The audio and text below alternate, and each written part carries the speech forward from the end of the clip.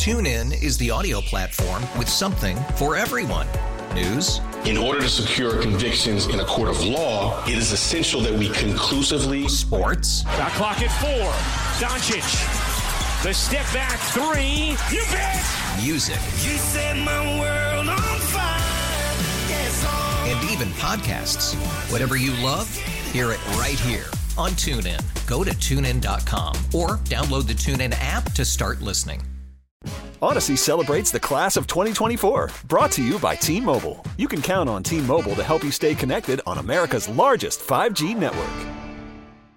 Good morning, it's Sunday Take. I'm Blois Olson, your host here on January 23rd, 2022. We are exactly 8 days away from the launch of the Minnesota legislative session. And this past week, Governor Walz introduced his budget, supplemental budget, based on the $7.7 billion surplus. And he coined a new term called Walz checks in the spirit of Trump checks and Jesse checks.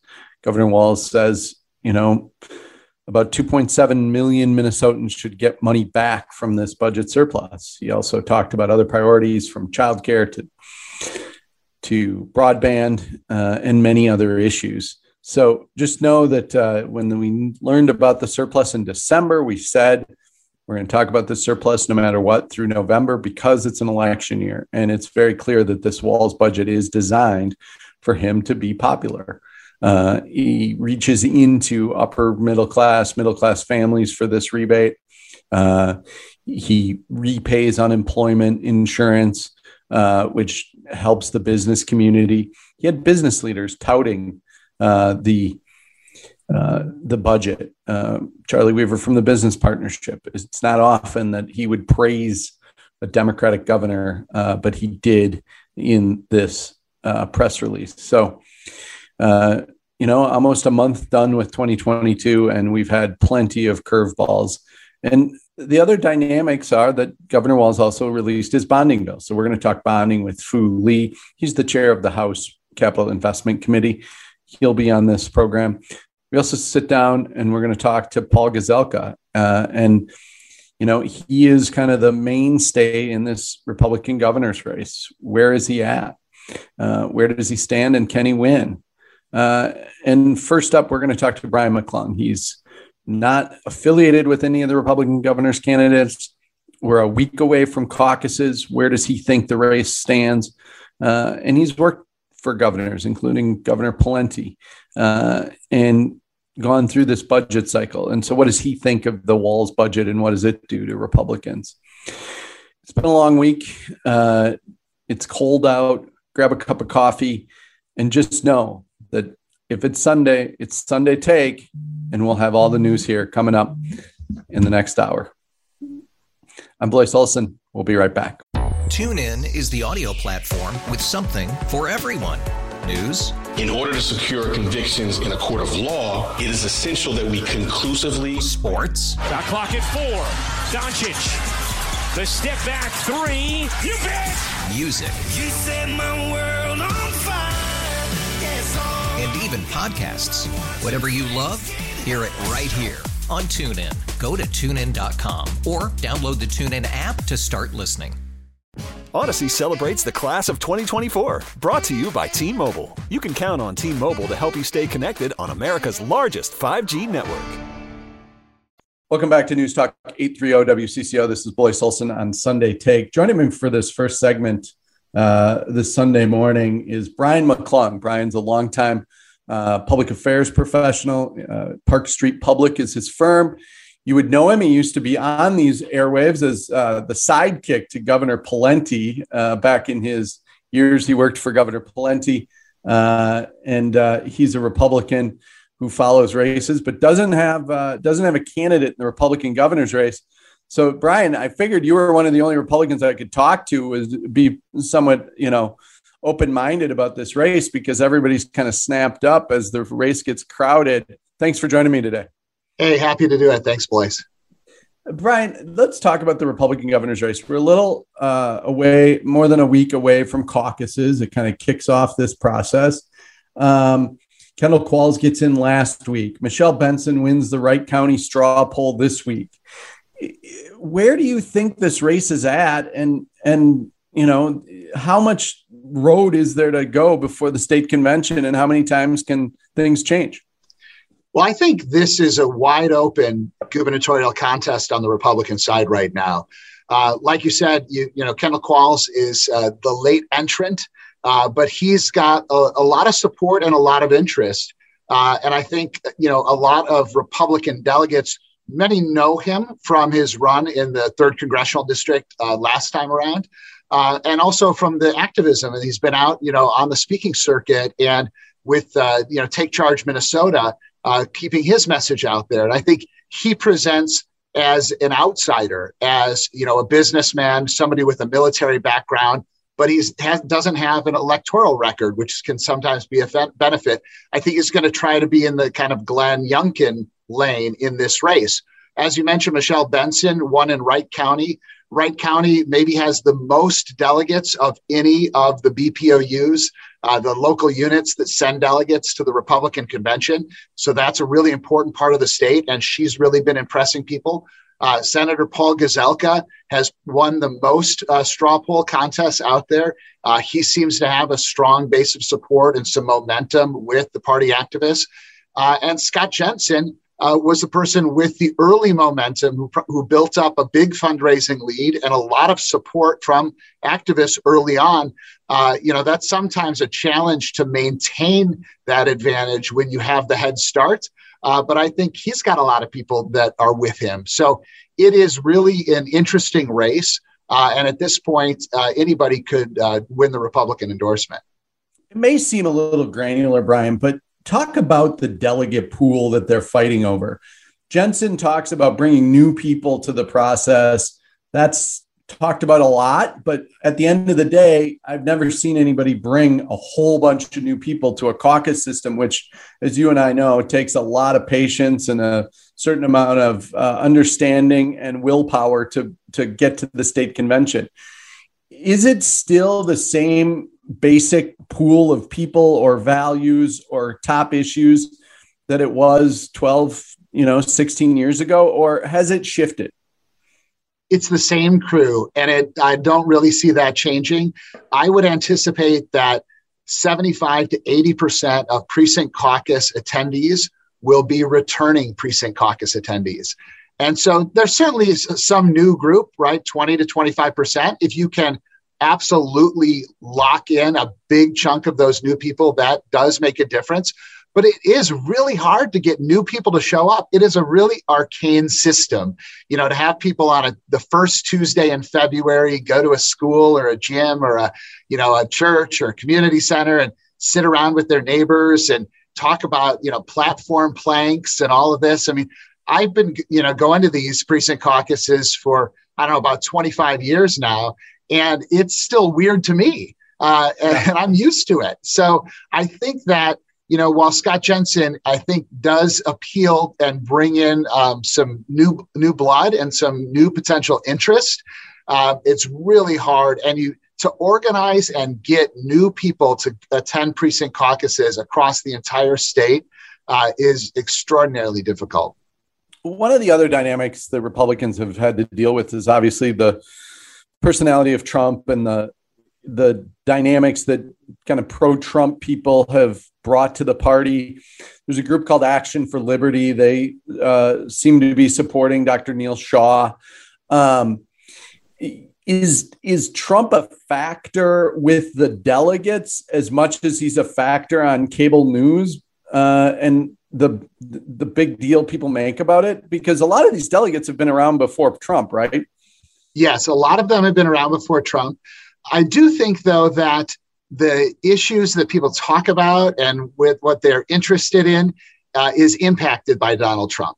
And when he highlights a topic and when he drives conversation around a set of issues, I think that does then, that bleeds into the media coverage that delegates are seeing and hearing, and it impacts what matters to them. And so as a result, it impacts what the candidates for governor are going to talk about. So I do think that there is an influence there. And the vast majority of delegates like and support Donald Trump. And so they're going to want to see that from these candidates for governor.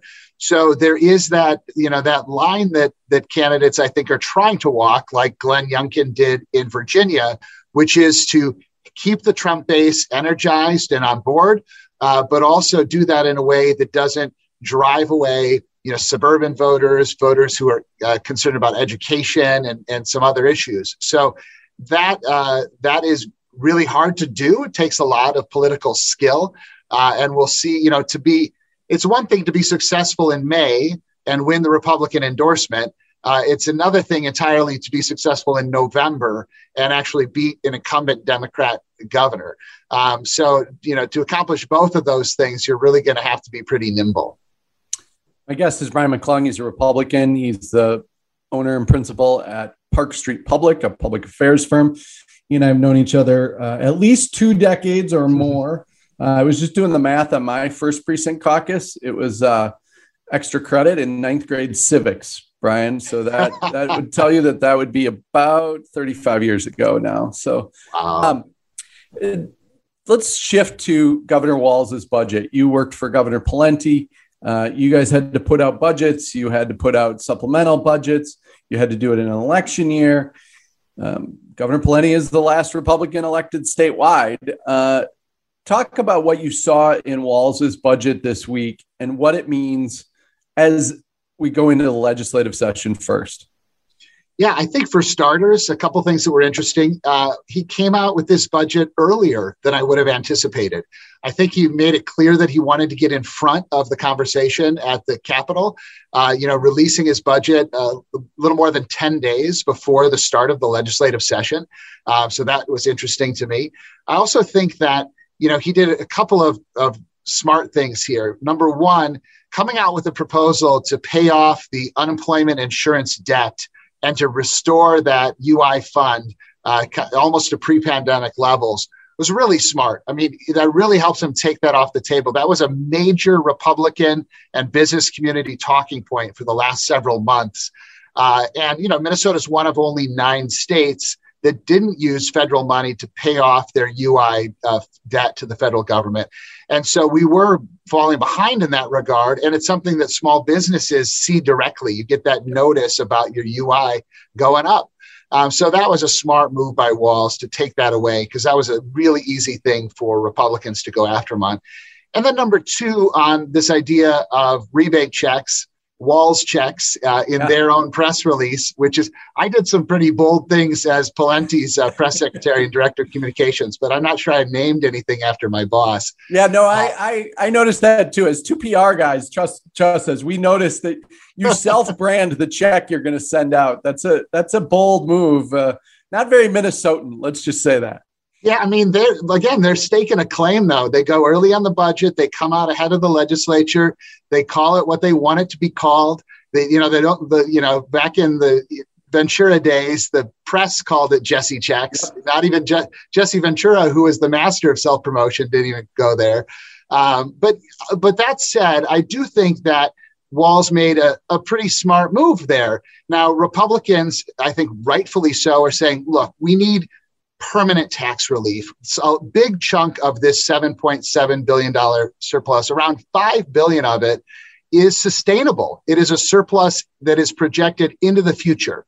And so lots of times we get a surplus, politicians talk about one-time uses because we don't want to dig a hole. Well, in this case, a lot of that surplus they're seeing is recurring. And so I think we do need long-term tax relief. And I think that is a smart argument. And from a policy perspective, I think it's smart. But Governor Walz, by coming out with a, give it back plan or give back some of it plan, kind of blunts that criticism and has his own approach and guarantees that we're going to be talking about this. This is a talker. People will talk about, wow, I'm going to get a check. It's a pretty small check in the grand scheme of things, $175 a person, $350 a couple. With inflation going up, that, buys you maybe a nice dinner somewhere, right? But that said, it's still getting a check. The idea of getting a check from government is something people will talk about. And so I think that was an interesting play on his part as well. Yeah, no, I think that is, I had to go back and see what I wrote in December about the surplus when it came out. And I said, we're going to be talking about the surplus till election day, no matter what, because either they'll resolve it or they'll argue over it. As we wrap here, what is what permanent tax cuts have been talked about forever by Republicans? Obviously, taxes are one of those big things. What do you see as the other issues in this governor's race, either related to this budget that Walz takes care of or where Republicans have some openings?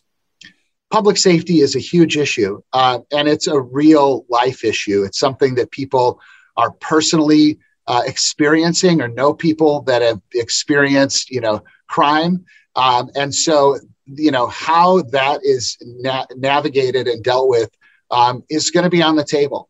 And so I think, we're going to continue to hear about that all year. I think education is another big one. Now, we all learned how important education is, how important teachers and schools are when our kids are in our homes trying to do this. And we all had a little window into education in a way that we didn't before. But then, subsequently, with some schools, staying closed longer or reclosing now with Omicron, some of the disputes with the teachers unions and, fights over whether or not they're going to be there. I think that education and school choice in particular is going to be an issue that comes up more and at a higher rate than we've seen in the past. And of course, the handling of the pandemic, all the various aspects of that are going to be on the table. I don't know how much interest people are going to have in actually debating it because there's a lot of fatigue, but it's certainly ripe for conversation. For sure. Brian, I'm sure we'll talk throughout the election. Brian McClung, thanks for joining me on Sunday Take. You bet. Thanks, Blois. When we come back, Senator Paul Gazelka, he's running for governor. He's kind of the stalwart in that race. He's probably the best known in that race. How does he expect to win the Republican nomination? You're listening to Sunday Take on News Talk 830 WCCO. Welcome back to Sunday Take. One of our guests this week is known well to Minnesotans. He's been in the spotlight as the Senate Majority Leader the past several years. He stepped down from that post. He's still a senator, but he's running for governor. Senator Paul Gazelka, thanks for joining me right now. Blois, good to be on your show. It's a chilly weekend, sitting here with a cup of coffee. You've been traveling the state. What do you think is on the minds of Minnesotans right now here in January 2022? I think a lot of people are concerned about the direction we're heading, both nationally and at the state level. I mean, a lot of people are frustrated with our president, Biden, but in Minnesota, across the state, I've been north, south, east, west, and all of metro area, and people want their state back. There's just, whether it's public safety or frustrated about education or the economy, they're looking for change. You're talking to a lot of Republican delegates seeking the Republican endorsement and nomination. Where the base of the Republican Party has shifted a few times in the last few years. But, I continue to say at the core, the activists are, consistently conservative. Is Trump a big influence? Is it just anti-Biden? What are you hearing from delegates? What did they say they want in a candidate to challenge Governor Walz? Well, they want somebody that they know is tough and will stand up for their values. So for the average Republican delegate, they care about the Second Amendment. They care about pro-life. They want to make sure the elections are secure. I think that's a big one that they talk about a lot. And so they want somebody to win. And so they're kind of looking at a wide field of candidates. And I'm making the case that, look, I've had to govern at the highest level against two Democrat governors, and I think won. And I have a business background that I still am involved with. And so the experience part is the case that I'm making, and then that I know how to win. The Senate Republicans under my leadership, we've now won 3 out of the last 4 times, and that's something that they want too. They want to know that the candidate they pick is going to win in the end. You brought up election security. This has been a national issue. It's been an issue here in Minnesota. It's been a question you've been asked. Do you believe Minnesota elections are secure and that Minnesotans should trust the process we have? I think too many people in Minnesota do not believe the elections are fair. And we have the opportunity to bring some legislation that would signal that. And so one of the things that I've been pushing for most of my time in the Senate is voter ID for voting. Most states do it, and providing a identification for anybody that can't afford it. We don't want to alienate anybody, but I think giving everyone the assurance that the elections are fair, I think, is important. And I think the other thing that frustrates people is that there's too many voting places where there is only election judges from the Democrat side, where I think we all should work to make sure there's election judges from both sides of the aisle, because everybody wants to know it's fair. And it's important that we do things that would send that message. Senator, it's interesting you bring up the word fair and you talk about, election judges from both parties. Because, if a kid says, we lost and it wasn't fair, a parent may look at him and say, sometimes life's not fair. And they showed up, and Democrats have showed up at the polls. They've showed up as election judges. Is some of this a narrative that you, being around Minnesota politics, can say, look, Democrats have won statewide, not because of elections, but because they've appealed to voters?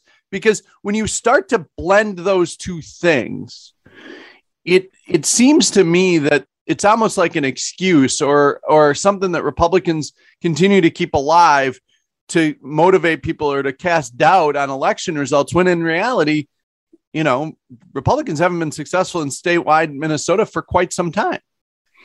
Yeah, and that's why I focus on always the next election and winning. That's why I think we've won the Senate majority the last 3 out of the last 4 times, including this last election. But what I think the issue is going to be is not elections. I think it's going to be crime and public safety, and that being sky high. And I talked to a lot of independents and Democrats that are very frustrated that leadership in the Democrat Party, governor, mayors of Minneapolis and St. Paul, have not kept the streets safe. And they know that we need more police, and they appreciate that I'm talking about being tough on crime. I think that is going to be the number one issue above all issues, and Republicans will win on that issue. My guest is Senator Paul Gazelka. He's a Republican candidate for governor. When you look at the field, you talked a little bit about what delegates are looking for. Is there anything about your competitors for the Republican nomination that you believe sets you apart? Because other candidates have gotten a lot of attention. They've built national profiles. They've brought in celebrities. They've come into the race late to a lot of buzz. What is it that makes you think you can still, win the nomination, the endorsement, against people who either raise more money, get more social media views, et cetera? Well, first of all, I think we'll be second on raising money. And since I got in the race, I think each of the months that I was in the race, I raised more money than anybody else. So, and that is a factor. But I think in the end, they also want to know that somebody that they're going to pick can actually govern and stand up for the principles that they believe in. And that's what my record will show. Both in the private sector, I still have an insurance agency in the Brainerd area. So I bring business experience, but governing experience. My opponents will say, that you're a career politician. And I'm going, man, I was in the Senate 12 years. I don't think that's being a career politician, but that's what they try to label me as. But I think experience really matters. And if you look at my last 5 years of governing as the leader of the Senate, I think people like how I governed. That's Republicans, but also the moderates and the independents that we need to win. Governor Walz ran on one Minnesota. We are more divided than we ever have been before. He's not to blame for all of the division in the country or the state. But you worked with him. You had to work with him to pass budgets and navigate things. Is one Minnesota possible? And what would you do differently to try to achieve more statewide unity? Well, I regularly work to bring Minnesota together, and Tim Walz was the most divisive leader I've seen in a long time. The fact that I could work with Speaker Hortman, the Democrat leader of the House, and we forged a budget together. We ended the governor's emergency powers against his wishes. We worked together to get a budget that both sides could live with. But I think the biggest issue for Tim Walz is he grabbed emergency powers and didn't communicate to he communicated to very few people and just did everything on his own. There's so many examples where I'd say, Governor, I totally disagree. I disagreed when he kept kids out of school for a long period of time, forced them to wear masks, chose which businesses could be open and which could be closed. Churches at one time, you can have 10 people, but bars can have 50. I mean, there was many decisions that frustrated not just me, but the entire state. And then how he handled the riots and not bringing in the National Guard is unacceptable. And those are the reasons why people are frustrated and why we're so divided. Your critics will say that your conservative values, some beliefs that you've espoused, will be a detriment amongst suburban independent voters, specifically women, whether it's on gay and lesbian rights or other issues. How do you counter that, knowing that young voters, they don't share kind of their parents' values on gay issues, lesbian issues, pro-choice, pro-life, things like that? Well, I would say just look at how I've governed the last 5 years and how I talked and how I communicated to people. I reached out to every community. I've been reaching out to the different minority communities throughout Minneapolis and St. Paul. I have regular conversations with all kinds of groups, including the gay community. On the Republican side, we have log cabin Republicans. That's about a third of the gay community. And I listen to their input, and I'll continue to do that. And the other thing I'll say is, look, I'm 62 years old. I, like everyone, you have the opportunity to mature. And for me personally, I think the biggest change for me is that I'm more grace-filled than I was in my 20s. and I just think, it's part of just getting older. My wife and I have been married 39 years and just raised 5 kids. You go through life and you learn, and you have an opportunity to be a little softer. And so in those regards, as far as listening to people different from me, I think I'm ready to be a really good governor for the entire state, listening to people in all walks of life. Well, I think that we all, as we age and mature, if we don't find more grace and more patience, then it makes life a little miserable. That's all I would say as I get ready to turn 50 here, Senator. As we wrap, there'll be special interest groups. There'll be factions of the Republican Party that if Republicans run the table, that you're the governor, that the Republicans control the House, Republicans control the Senate, that though there's several things that Minnesota conservatives have wanted. What are your top 3 priorities if you have control of all 3 bodies? And can you say, definitively that, Texas style or Louisiana style abortion laws will not be a priority? What will be the priorities? Well, the first one is a multi-billion-dollar permanent tax cut. We have like around $10 billion of money that's laying there. And that the biggest issue in that one will be getting rid of Social Security income tax. We're one of just a handful or more that still tax that. And we have seniors leaving our state. It shouldn't be because of our tax policy. I do want to work on emergency powers and making sure no governor ever abuses those again. And then I'll say we have to have more police on the streets. And we have to have a better system of prosecution and what the judges do. So the whole public safety issue will be a big issue that I think all of Minnesota wants us to take care of. So those are 3 of the issues I'm thinking about. regarding pro-life, it is possible that Roe v. Wade is changed in some form. Then it becomes a state issue. And in Minnesota, for people that don't know it, we have Doe versus Gomez. We have our own version of Roe v. Wade. And so I want to influence the hearts and minds of people regarding the preciousness of life from conception to natural death. We worked on bills like a parent's right to know when their children get pregnant, a woman's right to know when she wants to have an ultrasound, she should be able to have one. So we're going to work on issues related to that, but Doe versus Gomez is in place in Minnesota. Sarah Paul Gazelka, thanks for joining me on Sunday Take here on News Talk 830 WCCO. When we come back, a big push for bonding this week. Where's the governor? Where's the House? And where's the Senate? And how does it all work out? You're listening to Sunday Take on News Talk 830 WCCO.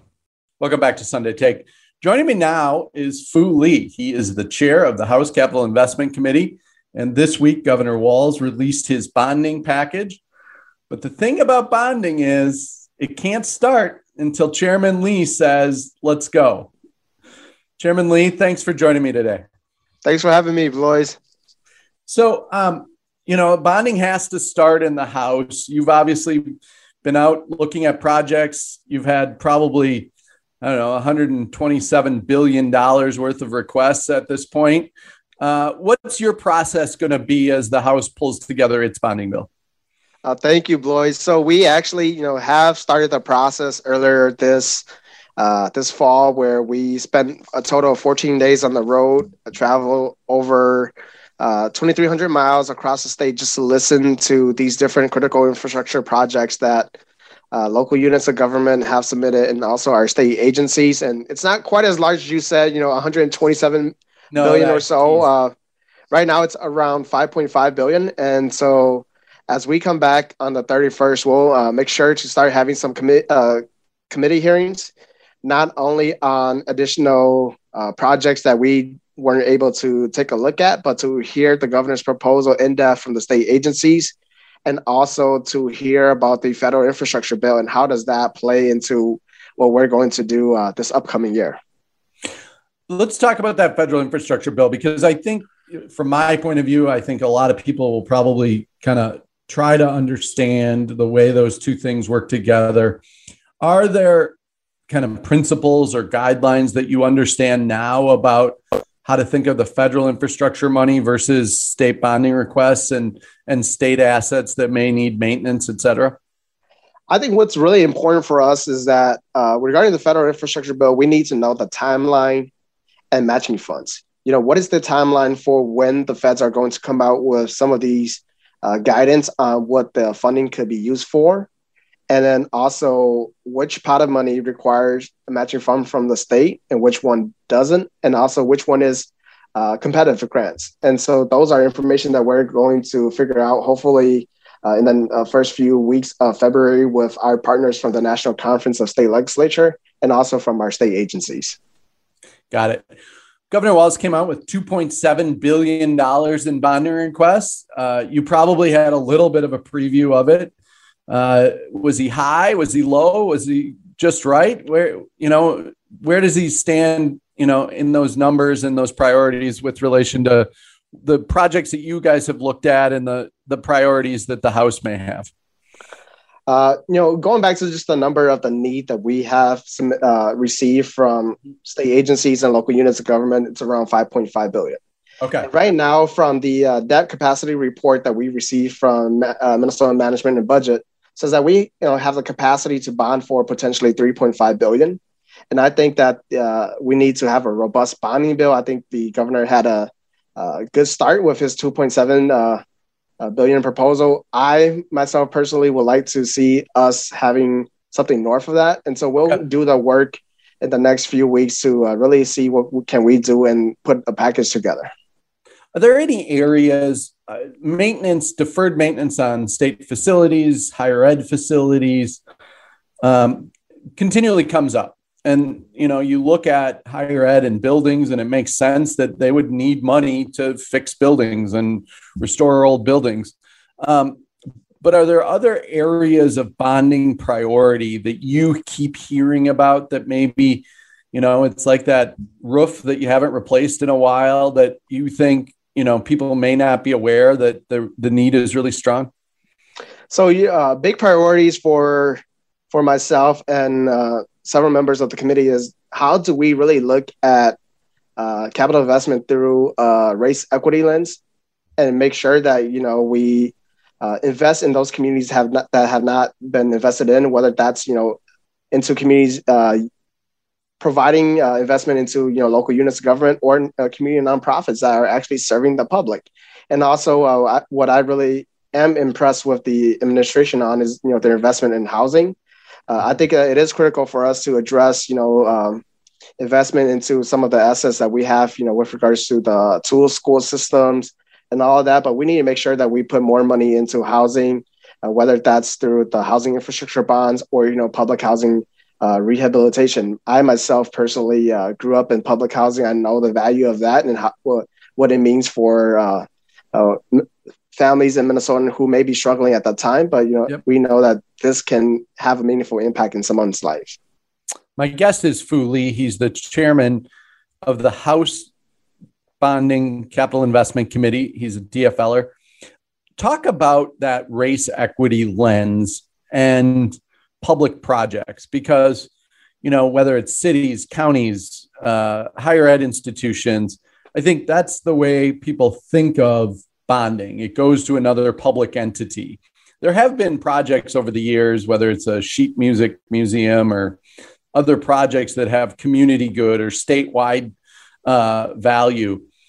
Are there examples or instances where you've heard of a project that really kind of makes that lens very clear for you?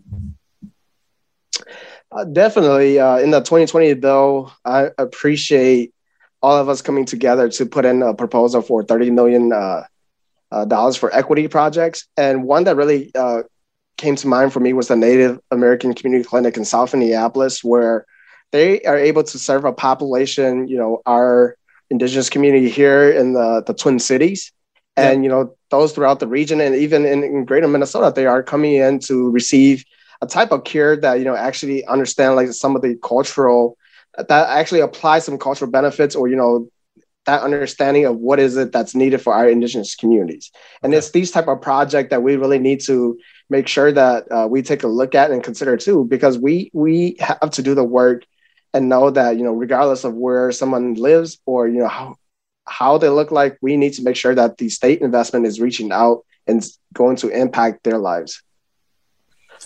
One of the other issues is obviously you need 60% of the votes to pass bonding, and therefore you probably need some Republican votes. And certainly you need to work with your counterpart in the Senate, Senator Tom Bach. Have you guys begun any discussions on priorities, buckets, greater Minnesota, metro area, urban areas, any early kind of chatter about how to go through this process? So, Blois, when we were doing our tours, we traveled throughout the state and both, Democratic and Republican districts. We weren't really prioritizing, which political party you are in. When we made the trek around the state, if a member make a request, we make sure that we go and visit that so that we can actually hear from the communities and what the state investment will mean for them. And now we'll be heading into session and we'll be doing the same, where we're going to have members, those who did not have the opportunity to present their project, come in before the committee so that we can have a holistic picture of the different projects and the different requests and, work through it as a committee to start making decision on what should we be prioritizing as we put our budget bill together. Your Republican counterpart in the House, Representative Erdahl, has put together a couple of these, and he's also a fun guy to work with. So any good stories from your tours? Because I imagine, even during a pandemic, those are probably some of the best social occasions of the last couple of years for legislators. It's been fun to work with Representative Dean Erdahl, just picking his brain, seeking some of his advice on how to put a bill together, or, what are some of the considerations that, he had when he was chairing, and also just to visit his hometown. On our way to Litchfield, we made a stop over at the world largest ball of twine. Yes. I did not know that exists, and so even for me as a legislator, I think it's great for us to be able to travel throughout the state and experience something so Minnesotan that many of us may not have the opportunity otherwise to know or check out.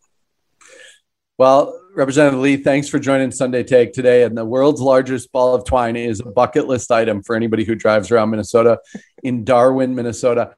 I, too, on my own, while driving back and forth to Wilmer, just stopped by one day to say that I had seen it. And, of course, took a selfie. So maybe there'll be another monument that we'll find on your tours, or that somebody else will want to create with bonding money. Thanks, Fu.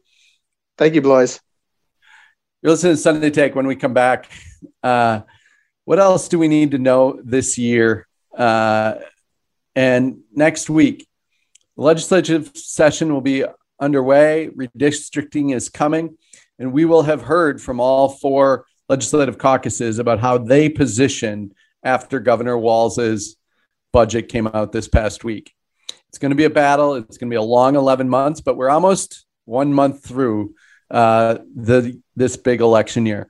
If it's 9 a.m. on Sunday, you're listening to Sunday Take on News Talk 830 WCCO. Coming up next, Mike Max and Pete Najarian with The Huddle. TuneIn is the audio platform with something for everyone. News. In order to secure convictions in a court of law, it is essential that we conclusively. Sports. Shot clock at 4. Doncic. The step back 3. You bet. Music. You set my world on fire. Yes, and even podcasts. Whatever you love, hear it right here on TuneIn. Go to TuneIn.com or download the TuneIn app to start listening. Odyssey celebrates Father's Day, brought to you by T-Mobile. You can count on T-Mobile to help you stay connected on America's largest 5G network.